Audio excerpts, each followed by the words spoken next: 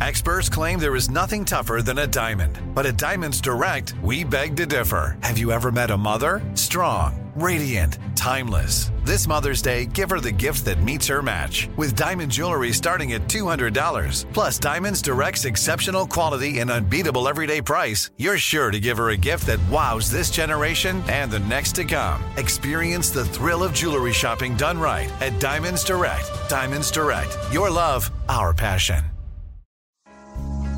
Lancaster, South Carolina is in the middle of not much.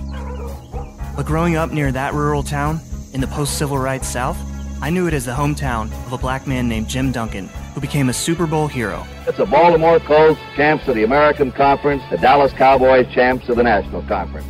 And where his death, even now, almost half a century later, still makes no sense at all. Gets the kick away. Duncan up to the 15. The story was that my brother went into the police station, took a gun off a police officer, and shot himself in the head. Most people don't believe that. I'm Brett McCormick, and for the past 3 years at the Rock Hill Herald, I've looked back at a story that's timelier than ever. Breaking news. Don't shoot! My first impression was that could have happened last week.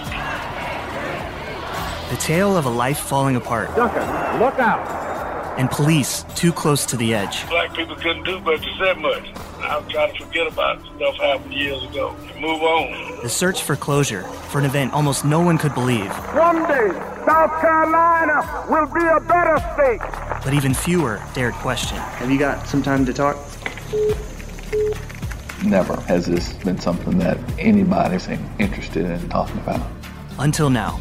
It involves race, the mental state of the person, and a town that was scared to death to say anything. Get the block, he's at the 30. Return Man from the Rock Hill Herald, McClatchy Studios, and iHeartRadio.